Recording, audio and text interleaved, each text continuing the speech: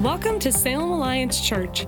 For more information about this podcast and other resources, please visit us at salemalliance.org. This week's message is by Steve Fowler. Hey, we're continuing our series called Culture Shock. And if you're just joining us in the series, welcome. Glad you joined us. But 4 weeks ago, or 3 or 4 weeks ago, we launched into this series, Culture Shock, Finding Our Way and Influence in Our Changing World, recognizing that there certainly is a lot of change in our society, in our world, and that can often give life to fear and anger and apathy, and that's not too helpful. And we just talked about how we need wisdom to find our way and to find our influence in our changing world. And so we talked about wisdom quite a bit, and I kind of taught us about the idea that oftentimes as society changes and we look at the way it changes, we're asking the question, is this right or is this wrong? And that it's not a bad question, it's just sometimes not the most helpful question. We talked about a real helpful question is this wise or unwise?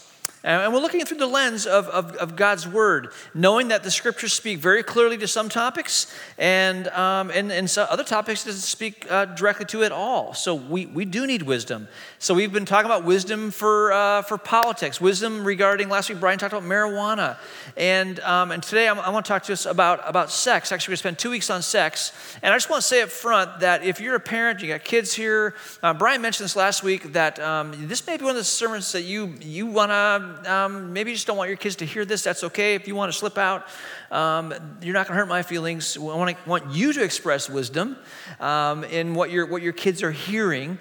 So I'll just leave that up to you as we engage in this conversation about sexuality.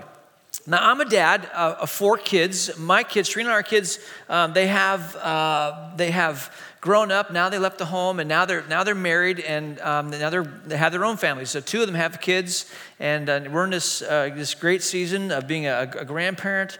It's awesome, but we remember the days when our kids were at home, and we clearly remember the days when we felt the tension of the messages that were coming to our kids, that were coming to us. And we felt specifically the tension of what culture was saying and that what we wanted to say. The tension of what culture was wanting to implant in the hearts of our kids and what we wanted to deposit in the hearts of our kids. So Trina and I, early on, had this idea of a trip with Dad. We called it a 12-year-old trip, that they would go away, and I would have a conversation with these kids, with my kids on several areas. And it wasn't exactly always on when they turned 12, age 10 to 13, somewhere in there. Maybe it needs to be done earlier now. I don't know. My kids are now in their late 20s, and but that's the time we did it. And we addressed 5 major topics that we wanted to disciple our kids in: finances, work ethic, character, spirituality, and sexuality. So the kids could choose anywhere they wanted to go in the U.S. I would go with them. We'd spend a week having a great time, and then we'd have conversation on those topics. And 4 out of the 5 of those topics, my kids were significantly engaged and asked a lot of good questions. When I got to one of the topics, they were silent. It was a pin drop moment. It was like, just stop talking, Dad. And that topic was sex, if you haven't guessed by now. One occasion, I'm in a car and I'm beginning the conversation with one of my daughters, and we've been talking, and so she, as soon as I start talking about sex, she just looks out the passenger window and she won't make eye contact with me. And as I'm talking, she's saying, "Dad, stop! Dad, just please stop! Stop, Dad! I know all this already. Just stop!" And I didn't stop. And later she told me it was so awkward, Dad. And I said, "Well, would you rather I not said anything?" She said, No, I'm so glad you had the conversation. I just hated it.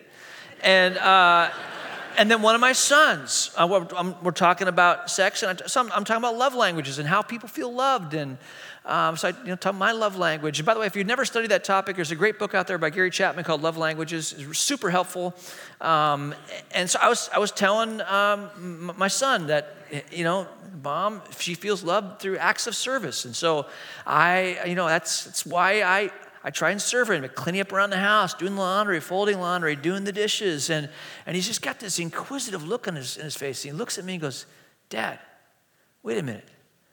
Are you saying that when you help clean up the kitchen, that later you and Mom, And I looked at him and said, "Oh, if only. If only. That's how it works. It doesn't quite work like that. It helps, but that doesn't work like that. But these were conversations that we were having with our kids and as parents. Some of you need to have these conversations with your kids. You determine how that happens and what that sounds like. But this is a conversation also we need to have in church. We need to have this conversation here because we need to understand, as disciples of Jesus Christ, how do we live our discipleship lives in a sexually charged culture? We live in a XXX culture. We live in a sex-obsessed culture, and we need to find our way, not just to survive, but also to find our influence. That we can be influential even in the shifting seismic changes of society. So we need to have this conversation. University of Nebraska had a survey of incoming freshman students, and they specifically targeted incoming freshman students who had attended church. And they asked them this question: how did your church shape your views on sexuality? Now, of the over 1,000 students, incoming freshmen, who were coming to University of Nebraska, 2% of them said that their church talked about sex. And then here's some interesting quotes by some of those incoming freshmen. One freshman said, "In our youth group, we talked about sex, but we avoided the good stuff." Another freshman said, "People in my church don't believe in sex." Oh, if you only knew. Still, another freshman said, "Our church is boring. It's probably a good thing they didn't teach about sex, or they would have made it boring too." My goal is not to make this boring, but what I really want to do is I want to talk about the realities of culture, because here's the message that culture is sending to us regarding sex. They've adopted the slogan of Nike: it's just do it. With whoever, whenever, however, just do it. It's not a big deal. It's just a physical thing. It's okay to be sexually active. Just do it. And what's happening is culture is receiving that message and believing what's being said, and so people are becoming incredibly sexually active. Another college campus survey surveyed 1,800 college students, and as they surveyed them about their sexual activity, 60% of the students surveyed said they were having sex once a week. 32% have had more than one sexual partner in the past 12 months, and 50% of those surveyed, 900 of those 1,800 college students, said that they've had more than 2 sexual partners since they turned 18.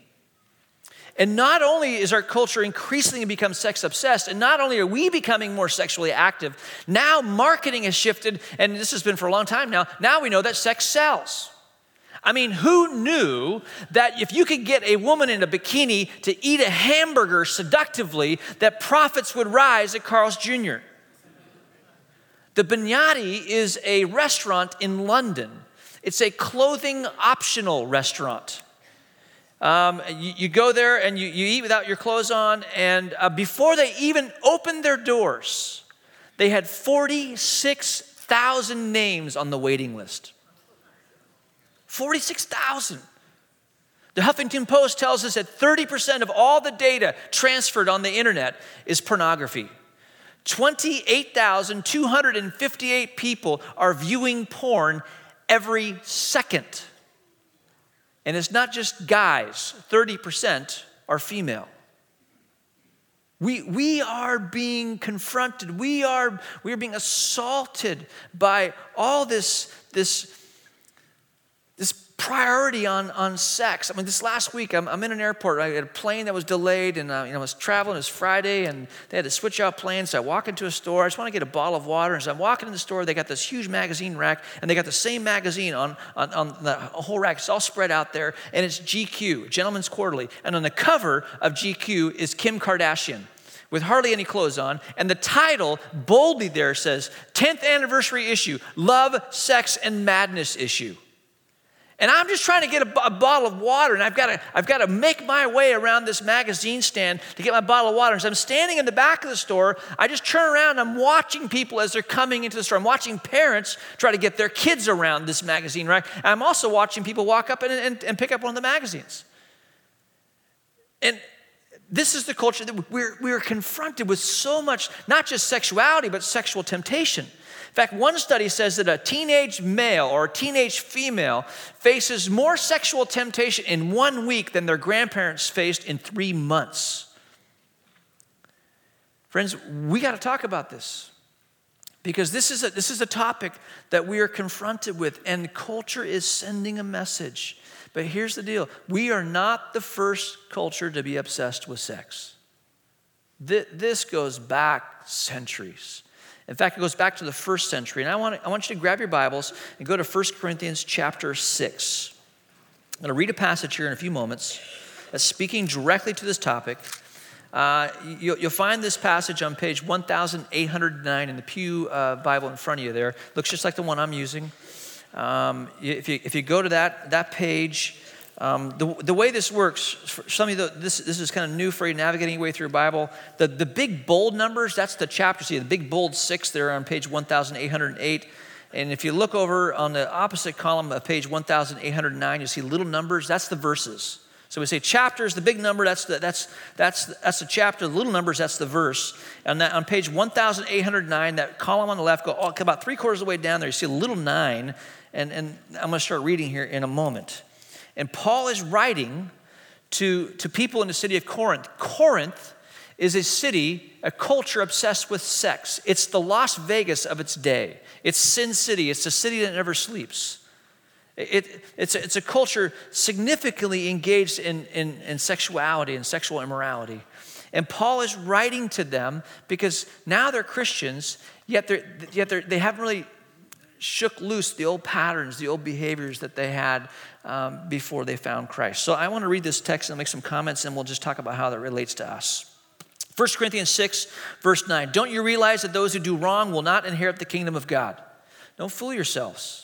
Those who indulge in sexual sin or who worship idols or commit adultery or are male prostitutes or practice homosexuality or are thieves or greedy people or drunkards or are abusive or cheat people, none of these will inherit the kingdom of God. Some of you were once like that, but you were cleansed. You were made holy. You were made right with God by calling on the name of the Lord Jesus Christ by the Spirit of our God. You say, I am allowed to do anything, but not everything is good for you. And even though I am allowed to do anything, I must not become a slave to anything. You say, food was made for the stomach and the stomach for food. This is true that someday God, but though someday God will do away with both of them. But you can't say that our bodies were made for sexual immorality. They were made for the Lord, and the Lord cares about our bodies. And God will raise us from the dead by his power, just as he raised our Lord from the dead. Don't you realize that your bodies are actually parts of Christ? Should a man take his body, which is part of Christ, and join it to a prostitute? Never. And don't you realize that if a man joins himself to a prostitute, he becomes one body with her? For the scriptures say, the two are united into one. But the person who is joined to the Lord is one spirit with him. Run from sexual sin. No other sin so clearly affects the body as this one does. For sexual immorality is a sin against your own body. Don't you realize that your body is the temple of the Holy Spirit who lives in you and was given to you by God? You do not belong to yourself, for God bought you with a high price. So you must honor God with your body. This is God's holy word. Little context for us. Here's Corinth, the Las Vegas of its day, a culture obsessed with sex. And they had this in Corinth, they had this toxic mix of spirituality and sexuality. Here's what it looked like. There's these temples around town, and you would go down to the temple, and you'd pay your money, and you'd get your prostitute, and the two of you would go through a little religious ceremony, and then you would go into the temple and you would do your thing. It was this mix of spirituality and sexuality, and this they did not have a problem with people coming to church. Just put it that way. They mix sexuality and spirituality. Now, Paul comes into town and he plants a church and he begins to talk about how you walk and how you follow in Jesus and what holiness looks like. And as he's left and he's planted some other churches, they write a letter and they ask him questions about this whole topic of sex, because the common thought of the day is what is physical is evil and bad, but what really matters is the soul. So what that means is what you do with your body, it doesn't matter, it's how you treat your soul. And what Paul is writing to them, and he's saying, no, what you do with your body matters. So he writes to them about sex and about sexual immorality. And there were a couple pervasive attitudes about sex in Corinth. You pick up the clues of this from 1 Corinthians chapter 6, verse 13. It says, you say food for the stomach and the stomach for food, and God will destroy them both. So what he's saying here is that, it's just food for the stomach. It's, if you're hungry, after church today, you're hungry, you want to have lunch, you go and have lunch. You make a sandwich or you go out and you have food. Later tonight, if you're hanging out, you want a snack before you go to bed, you're hungry, you get a snack and you satisfy that appetite. And this is their view on sex. What they're actually saying is this: sex is an appetite to be satisfied. If you want to have sex with someone, it's not that big of a deal. It's just sort of this physical thing that goes on. You just find someone to have sex with. In Corinth, you just go down to the temple, you pay your money, you have a little religious ceremony, and you go in and you do your thing. It's not a big deal, no harm done. That actually is you'll hear this today. Actually, Hugh Hefner, the founder of Playboy, says that sex is a biological necessity. It's the same idea. It's just an appetite, no harm done, nobody gets hurt. We're just having sex. That's one predominant view in Corinth. The other predominant view in Corinth is actually quite the opposite. And you get the hint of it in 1 Corinthians chapter 7, verse 1, where it says, it is good for a man not to touch a woman. This is the opposite. The one is sex is an appetite to be satisfied. This one is sex is dirty. Yeah, you got to have sex if you want to have kids, but once that's done, you just don't do that because it's defiling, and it's what's physical is evil, and that's sort of the philosophy of the day there in Corinth. So you got sex is dirty, you got sex as an appetite to be satisfied, and Paul is writing and he's confronting these two assumptions about sexual activity, and he's saying they're both wrong. Sex is not an appetite to be satisfied, and sex is definitely not dirty. What Paul says is he writes them to give them a correct understanding of sex, and he does this by saying, don't you realize that if a man joins himself to a prostitute, he becomes one body with her? Now, prostitute, think temple prostitute. For the scriptures say, the two are united into one. When the church read this letter publicly, they would have been scratching their heads. They would say, Paul, what are you talking about? Because that word one, it means to be glued or to be super glued or to permanent or to be bonded to or to be attached to. And what they got to be thinking is, Paul, I don't understand. I wasn't bonded to anyone. I didn't get super glued to anyone. There's no permanence to this. I just went down the temple, paid my money, had the little religious ceremony, did my thing. There was no bonding or permanence or super gluing or anything like that. It was just spring break and everyone was doing it. It was college and a lot of people were active that way. It was prom night and I loved her or I loved him. It was a business trip and nobody knows about it. There's no permanence, no bonding. There's no super gluing on it. It's just a one-time thing. What are you talking about, Paul? That's not what's going on here. And what Paul would say in response is, then you don't understand sex. You don't understand sex if you don't understand that when you have sex with someone, there is indeed something deeper going on. What Paul will say is this, we'll define sex this way. Can you go to the next slide? Yeah, sexual oneness is the culmination of whole life oneness. This is what Paul is going to say. Look, if you're going to be physically one with somebody, you need to understand it's the culmination of whole life oneness. Let me explain this. What he's saying is that you don't get naked with someone physically unless you're naked with someone with your entire life. It means you're vulnerable emotionally and spiritually and economically. Every facet of your life you are vulnerable with, and sexuality or sex is the culmination of a whole life oneness. And when you have sex without being naked, without being vulnerable with the rest of your life, you are actually damaging something that God has created in you. He has designed you in such a way that sexuality is to be expressed in this whole life oneness. And when you are not one with one, you actually do damage to your soul. Now, listen to me on this. So some of you are single in the room. You need to hear. There are people who are married. There are wives who are wondering why their husband can't awaken this thing in them. And oftentimes it's because they're numb because of previous sexual encounters. There are men who are wondering why they are not satisfied with their wives. And oftentimes it comes from deep soul wounds because they have been one with not one.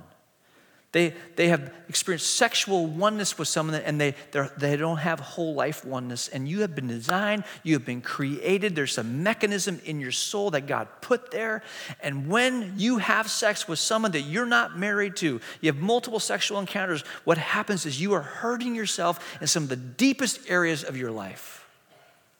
So that's why Paul is saying, don't you realize what's going on here?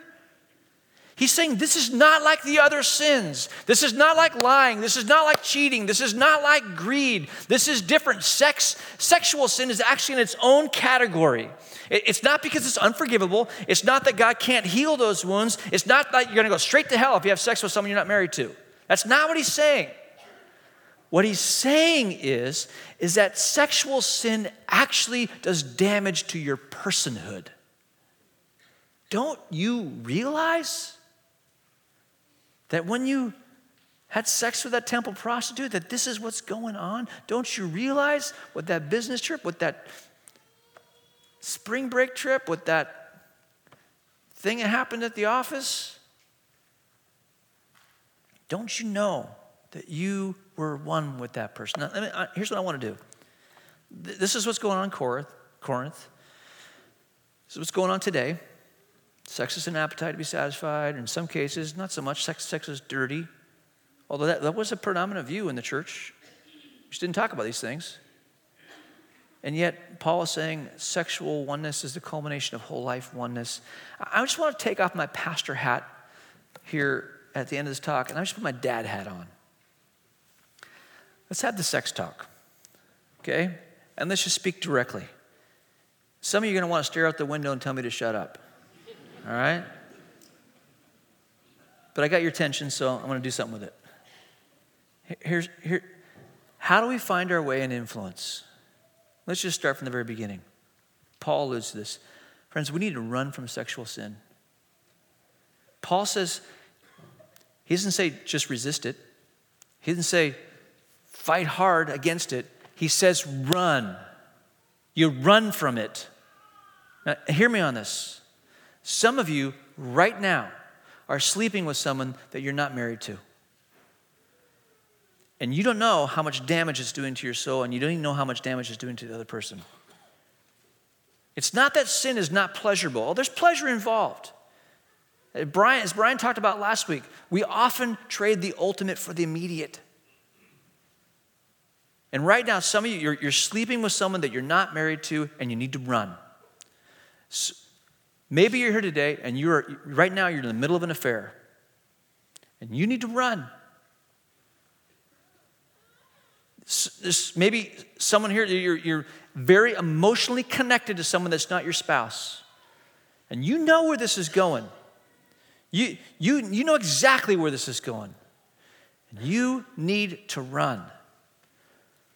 Some of you are frequenting strip clubs or you're knee-deep in porn. And you turn off that computer and you come home and this spirit of self-hatred comes over you, this self-loathing, and you just can't stand that's what you did, and yet you just keep re-engaging in that porn. You keep going to the strip clubs. I'm going to just tell you, run.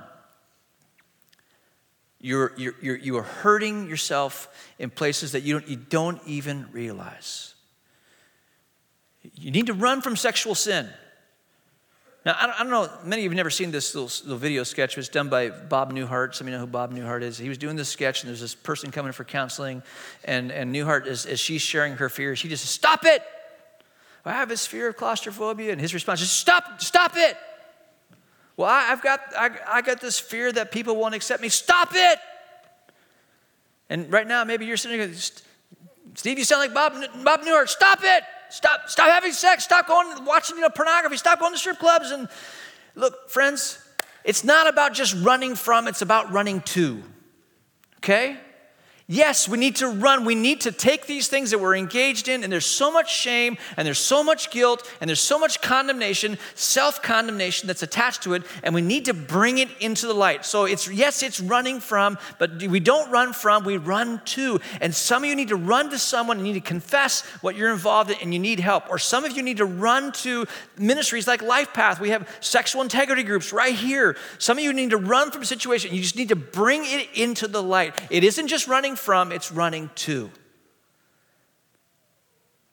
It's running to Jesus and saying, this is a mess. We need to run from sexual sin. Here's the second thing I would say to us, is we need to reject the cultural narratives regarding sex. There are multiple cultural narratives that are being sent our way, and they're false. They just aren't true. I'll just pick a couple of them, or three of them. It's just physical. It's just physical. I mean, I'm not hurting anybody. I mean, what's the big deal? Nobody's getting pregnant. There's no sexually transmitted disease. It's just physical. It's like ping pong or flag football or tackle football and you stay on the ground longer than maybe you should, but no one's getting hurt. It's just physical. It's not just physical. I want to just show you this. I'm just going to read some questions for you. They could be risky questions because among us, in a group this big, it could surface some stuff from the past. And my point is not to try and surface stuff or even to give answers to these questions. I just want you to sense the nature of the fact that it's not just physical. So 3 questions.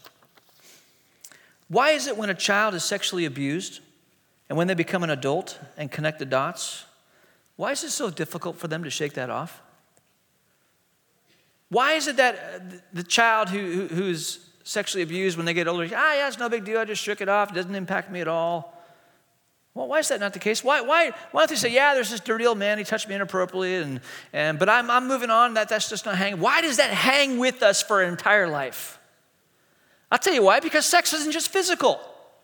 It touches the deepest parts of who we are. It's not just physical.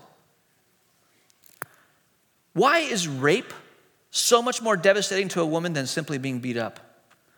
Why is it that a woman who is mugged calls the police, but when she's raped, she feels like she can tell no one? I'll tell you why. Because sex is not just physical. Why is it that people's deepest regrets are typically sexual? Why is it that when someone emails me or calls me and says, Steve, I need to meet, I got this thing I need to get off my chest, it's really been weighing me down for a long time. Why is it that I know immediately it's not like, this person was at Fred Meyer and they were walking around, they were doing some grocery shopping and they went on and they saw some grapes and the grapes were there in the fruit section and, oh man, those are great grapes. And they went over and they picked up one grape and they ate it. Oh man, it's such good grapes. And so they grabbed a handful of grapes, looked around, no one was looking, they shoved them in their mouth, they ate all these grapes. And why don't they say to me, and then here's the worst part, you're never going to believe this. I actually walked out of the store and I didn't pay for the grapes. I can't live with myself. I'm not saying that's okay, but that's not what those conversations typically are about. Do you know what they're about? Sex. People's deepest regrets are typically sexual regrets. Why? Because sex is not just physical. Sexual oneness is the culmination of whole life oneness, meaning that when I'm naked with someone, when I'm vulnerable with someone physically, it's the culmination of being naked and vulnerable with somebody who's that way. I'm with them that way my entire life. And when that isn't happening, we are hurting ourselves. We are wounding ourselves in the deepest parts of our souls. And these narratives, it's just physical, is It's not true. Here's the second one. You need to be good at this. Sex is a skill that you should develop. That this is something you should work on. And this is really interesting because, it's as if, when someone gets married, it's their wedding night, it's their honeymoon, the next morning they wake up and they look at each other, man, I'm so glad you practiced at this. I know, I'm so glad you did too. You're really good at this. I know, I had multiple sexual encounters before we got married. How about, yeah, I did too. Man, I'm so glad we practiced. We're so good at this. You know what? Maybe if there's ever a contest, we should enroll in it because I think we could win it. I really do. That conversation never happens. When people get married and they've had previous sexual encounters, it actually damages, not beyond healing, but it hinders the romance in the marriage. Here's the thing. The culture is going to tell you, romance is fueled by skill development. Friends, it's not like learning to play the violin. Okay? It's much simpler than that. It's not like learning to play the violin. But some of you, you're thinking, but Steve, here's the deal. I just don't want to look stupid. I don't want to look stupid when it comes to it. And can I just say this as a dad? Look stupid, okay? You've got years. You got years together. Look stupid. It's okay. But the culture is saying, you got to be good at this. Romance is not fueled by multiple encounters. Romance is fueled by exclusivity. And the problem is that when you have multiple sexual encounters, what ends up happening is that when you are married, then this thing called comparison starts slipping in. And culture doesn't talk about that. So it's just physical. You need to be good at this. Here's the last one. You need to find out if you're compatible. It's like, one is saying to the other, I don't know, man. I could be like a Mac and she could be like a PC and we just got to figure this thing out. And I don't know if this is going to work. Do I have to draw a picture for you? It's going to work. All right? It'll work. And yet, really what we were getting at here is the compatibility is really a relational compatibility. What you're saying is, is there a relational chemistry? And here's what you got to understand. You can have deep relational intimacy, deep relational compatibility, deep relational chemistry, and you can experience all of that without having sex. Because sex is the culmination of sexual oneness is a culmination of whole life oneness. The culture is saying, it's just fake, it's not that big of a deal, or you need to be... Got to learn how to play the violin, or you need to find out if you're compatible. And these are false cultural narratives. Now, let me just pause right here, because here's the part in the talk that it's like, Steve, it sounds like, this is what I expected. Go to church, they're talking about sex, and they're saying, no, don't do it, run, stop, don't do that. There's a false narrative. Yes, there's a false narrative, but there is a true narrative. There is a yes narrative to sex. God created sex. It was his idea. And he actually created it as a beautiful thing that can be experienced within marriage. And it's wonderful. So go for it. If you're married, you know what I'm talking about. It's not like it's no. Actually, there is a yes, and it's a beautiful yes. If we're living out the narrative that Christ has given to us. Because when we don't, as Paul's saying, you're hurting yourself in the deepest areas of your life, and you're actually wounding others as well. So we run from it, reject those false narratives. Here's the last thing I would say. It's this: exercise your holiness options. Friends, we're confronted with, you're going to walk out of here. You're going to go to the grocery store. You're going to turn on the TV, and it's going to confront you. And we need to be a people who walk in holiness. Our bodies are not our own. We have been bought with a price. We cannot control when the temptation comes. You can't control that, but you can control your response. Paul would later in 2 Corinthians say, take every thought captive. Meaning that when that happens, at that moment, I can take that temptation and I can put it in prison. I can give it a life sentence. So the question for us is, what movies are we watching?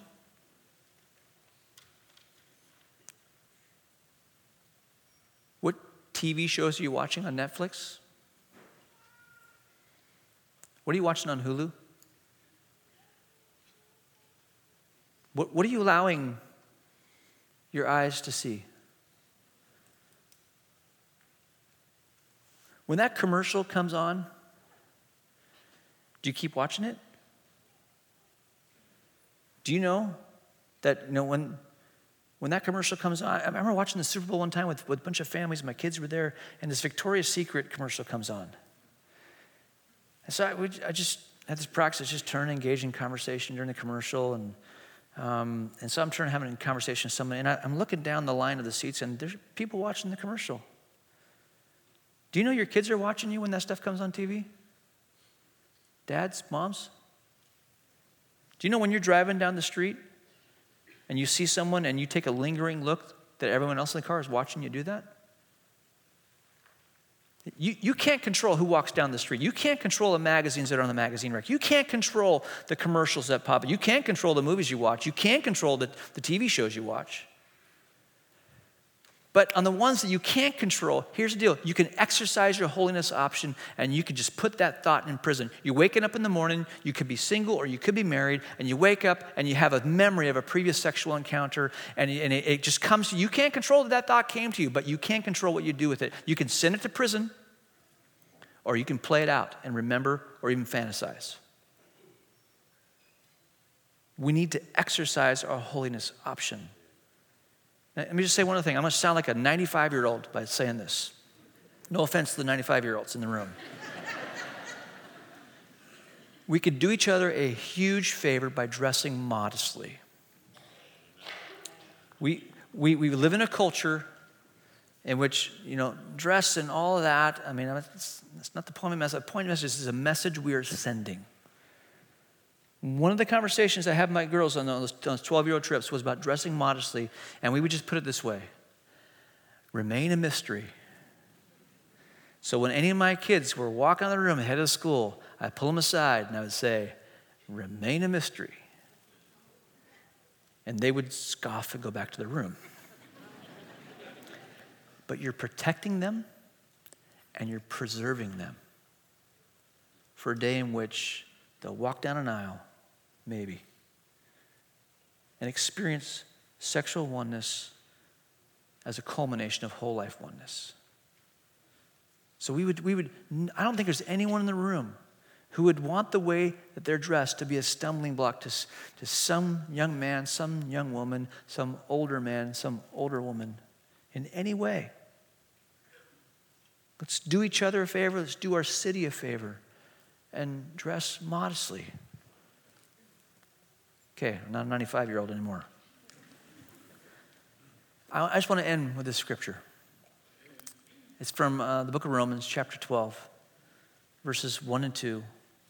Just framing this way. Therefore, I urge you, brothers and sisters, in view of God's mercy, to offer your bodies as a living sacrifice, holy and pleasing to God. This is your true and proper worship. Do not conform to the pattern of this world, but be transformed by the renewing of your mind. What Paul is saying here is there is a pattern you'll find in cultures. There is a pattern regarding sex in our culture. And he's saying, renew your mind. Think differently on this one and respond differently, and that is worship. So here's what I want us to do. I want you to stand. The team is going to come join me out here on the platform. We need to respond to our God who's been speaking to us. So you can bow your head, close your eyes. And here's a way for us to respond. Just ask the question, Jesus, what are you saying to me? Just bow our heads, close our eyes, and just have that conversation with Jesus. Jesus, what are you saying to me?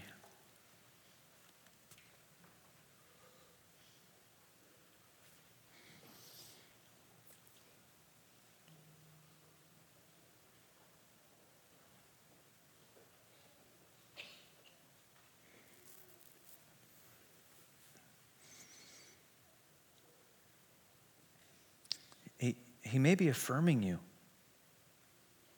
for walking in holiness. He may be just saying, way to go. He may be speaking freedom over a past that you wish you could erase, and he's forgiven you. He may be telling you to run. Will you run?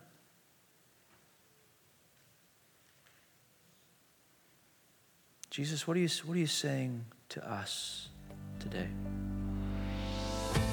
Salem Alliance Church is a community of Jesus followers located in downtown Salem, Oregon, and we are passionate about our city being a city at peace with God. If you have a request that we could pray for, please email us at prayers@salemalliance.org. You can view today's entire service online at livestream.com/Salem Alliance.